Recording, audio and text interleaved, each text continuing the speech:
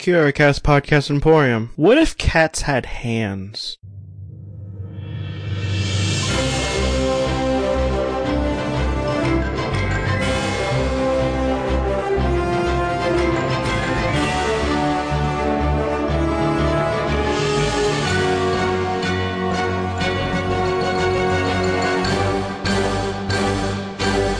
Welcome to Alphabet Flight, an encyclopedic Marvel journey where I go through the official handbook of the Marvel Universe with a guest, and we talk about the characters we all know and love and have forgotten as well.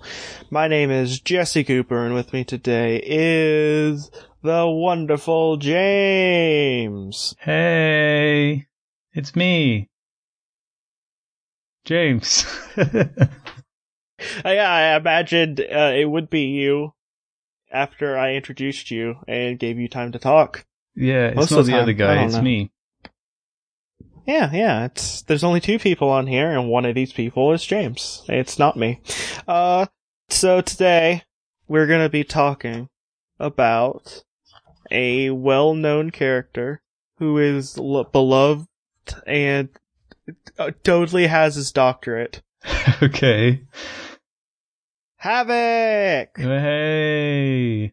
Do you know who Havoc is? Is it Alex Summers, Scott Summers, yes. aka Cyclops' younger brother? All I know is that I am way more sympathetic to Alex Summers than I am to Scott Summers. Yeah. So his name is Alex Summers, and he is a graduate student in geophysics. Geophysics. Guess what he never got? His doctorate in geophysics. Running around with the X-Men, not doing what he should have been doing. No, because he joined the X-Men at 24, I want to say. Okay. And the only reason he did is because he wanted to get his powers under control so he can finish his doctorate. I did not know that. He has also dated, Polaris, who is, She's a green lady. Yeah, she's also Magneto. She also has, Magneto powers. And I think related to Magneto. I'm not sure on top of my head. Everyone's related in X-Men. So, probably. Well, I mean, for all we know, both of us are Summer Brothers. Probably. I mean, I would hate it, but unfortunately, that's just how it rolls. Yeah. Wait, is that a saying? Yeah, I think. I don't know. Whatever, it's fine. First showed up in X-Men 55, Wanted, Dead or Alive, Cyclops, in March 1969. Nice. Okay, and as Havoc, he showed up in 58, number 58, which let me get the title for that one. Wait, so are you saying he showed up as Alex Summers before he was... Yes, because they kind of introduced his brother. Oh, right, okay. As, and 4 months later, he showed up in 58, Mission, Murder, or also Enter the Man Called Havoc. Yeah, it's actually a really cool cover too. Kind of has him it's cool. I don't know how to describe visual things. But I think he has one of the cooler costumes. It's not over designed by any means. It's just simple black and white.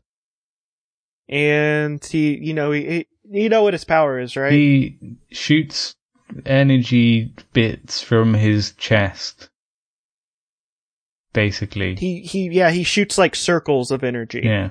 Also, he absorbs energy. He absorbs radiation and energy around him. And Cyclops' powers doesn't work on him. It just charges him up. Okay.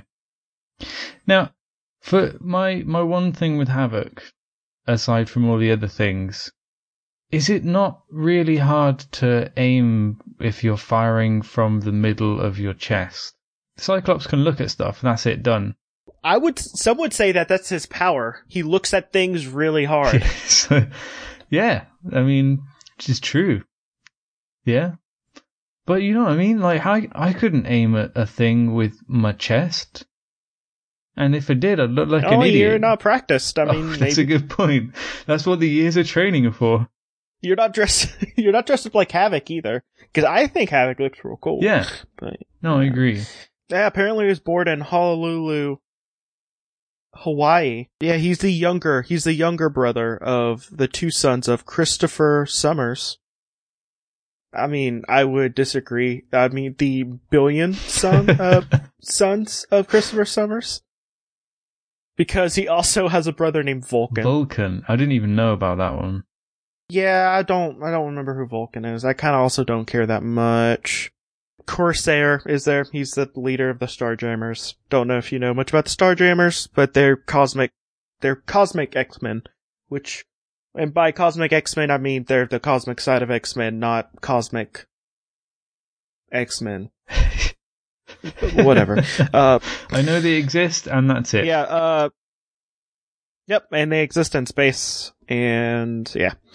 So, the story as old as time, they were going on a plane trip over Alaska, and the plane blew up, and it turned out that they were orphaned after that, because their parents We've all died. been there. Wait, can you be reverse orphaned? Wait, you start reverse orphaned, you right? can be adopted after the fact, but I don't think the official term... No, instead of your parents dying, your kids die. Oh, God. What would that be called? Reverse orphaned? I don't know. No, it's awful, but just entertain this for a little bit. Alright. What would that be called?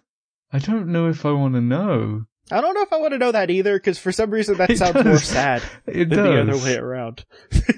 Like, why not bum myself out? Well, you want to know why they were orphaned? Because the intergalactic Shi'ar Empire set the wooden plane ablaze. Oh, kind of a dick move, really. Yep, kind of. Alex was placed in orphanage in Omaha, Nebraska, and Scott they were separated because they didn't know that they were brothers until later, much like most of Summer Brothers. They don't know that they're brothers until they meet their brother. Yeah, true.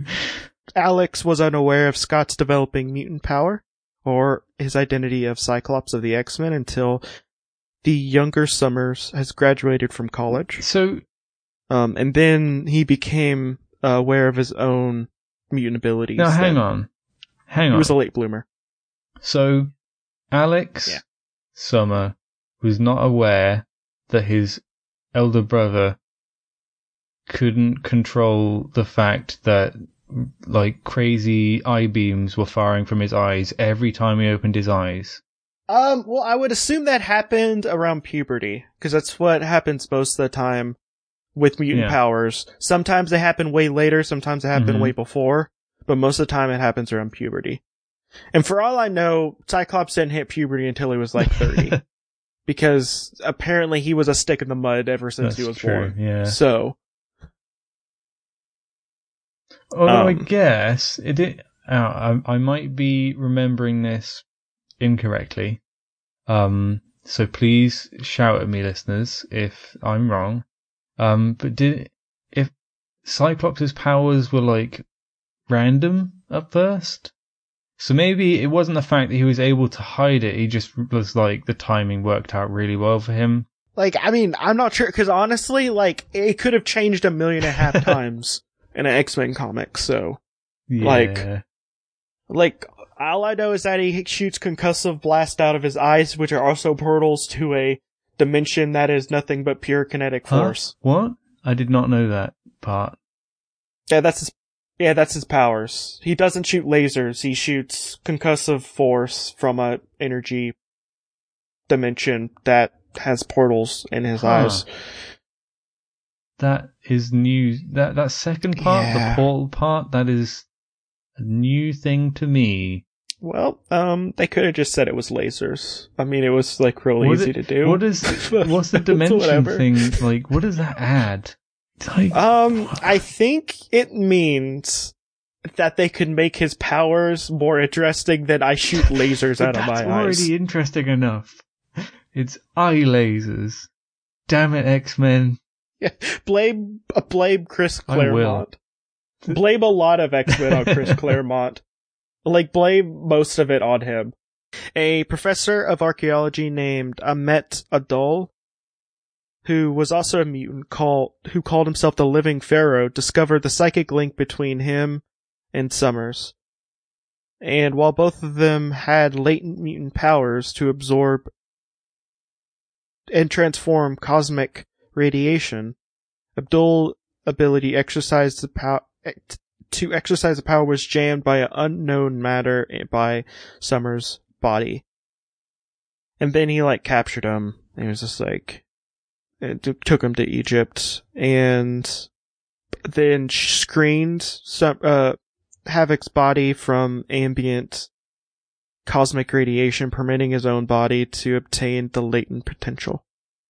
And then he was transformed into the living monolith, a gigantic mutant with vast cosmic power. Dang. The monolith was defeated in battle by the X-Men when Summers' latent mutant powers surfaced under the stress of entombment from within the mechanism designed to screen him from the cosmic radiation. So basically, he just never manifested his powers when he was a teenager, and that's why I had a lot of hope for a long time that I would get mutant powers in my 20s. You'd be the first. It's right up 25, so I think I'm hitting that. Well, edge. I mean, maybe it just has to be the right situation, you know? Maybe. I mean, I've been in a lot of stress lately, so maybe it's not a stress thing. Maybe I need to be in, a lot of bliss. Yeah. That would be an amazing backstory to an X-Men. He was just, super relaxed, and that brought forth his powers. It's I felt real good one day, and then all of a sudden I was able to teleport. I don't know why, but it just, apparently I just never felt that good in my life, and then it just happened. I got up, I had really good amount of sleep, it was really restful. Perfect cup of coffee. I was waiting for my train, and I stood at the exact spot where the doors opened, and then I just started teleporting. It was great. Yeah, it's great. I love my life. I'm so happy now. the only happy X-Man. Or woman. The only one. He fell in love with Laura Dane, aka Polaris. And neither of them wanted to be an adventurer or superhero, but they both had a mutual interest in geophysics. And then they started doing doctoral research in that subject, in the Diablo Mountain Range in Arizona. Yeah, so guess who never got their doctorate? Guess who's never going to be known as Dr. Havoc? Is it Polaris? It's whatever. So apparently he's 6 foot tall. Oh, okay. What exactly? Yeah, 6 foot tall exactly.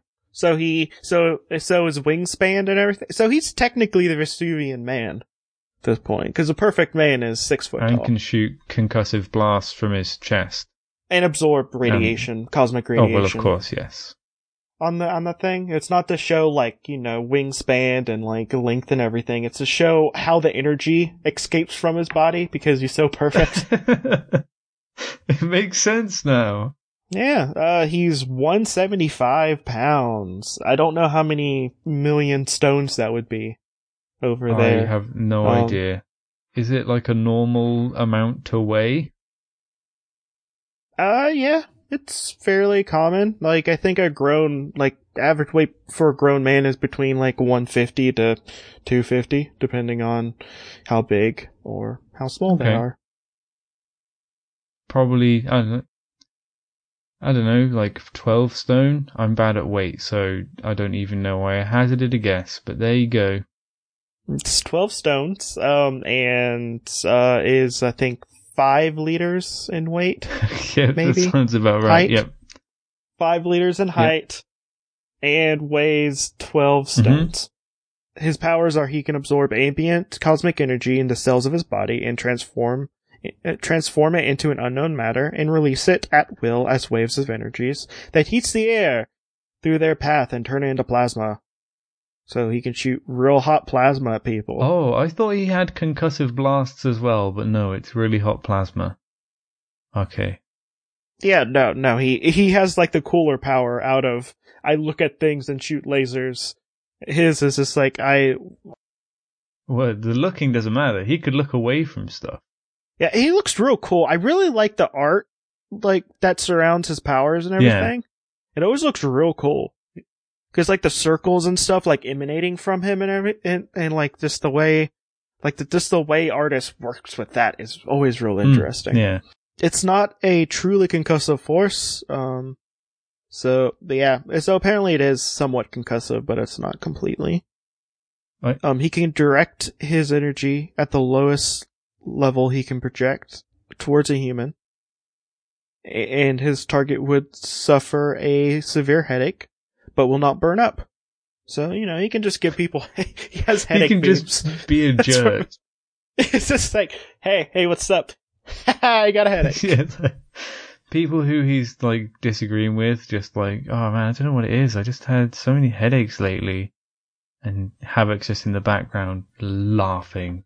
Havoc's body is constantly in the process of absorbing cosmic energy, which each of his body's power storage cells reach capacity. The excess cosmic energy is absorbed and immediately re-emitted in negligible quantities. So I guess what happens is once his batteries fill up and everything, like he has like a little bit of a, like he basically farts out the extra. Yeah, it's like a constant harmless energy fart, basically. Actually, this might not be at the point where they make it where he's immune to Cyclops' powers. That might be a later development. Well, this is what 87 you were saying. Plenty of time for things to get more complicated and more weird. But yeah, that's pretty much Havoc. He has a cool outfit. He has cool powers. He has a bad brother who's real dumb and nobody likes. Oh, Cyclops. He also has a real bad dad. I would say that his dad is one of the worst dads. I don't really know much about their dad. Well, you don't need to know much. You just know that he abandoned his sons and let his wife die and went to space. Wait, I thought he died in the plane crash. No, wait, sorry, that was retconned. X-Men! Well, sometimes I give these people jobs, okay? If they decide to quit and just, they keep their powers, but they get to just, live a new life. I would make him a full-time student. So, that would be his job. Okay. It'd just be, like, everything's paid up. He just needs to go to school. And that's it.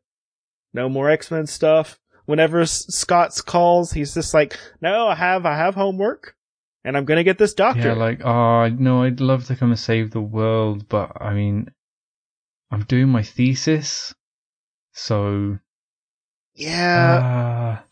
And you kind of suck also. Like, you're not a great person, Scott. So everyone hates you, and maybe next time, but probably not.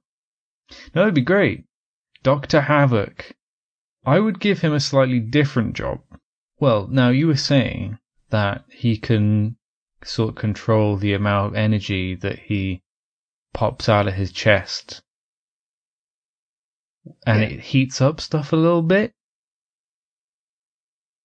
Well, I mean, in some cases, real hot. Well, he might be a good baker.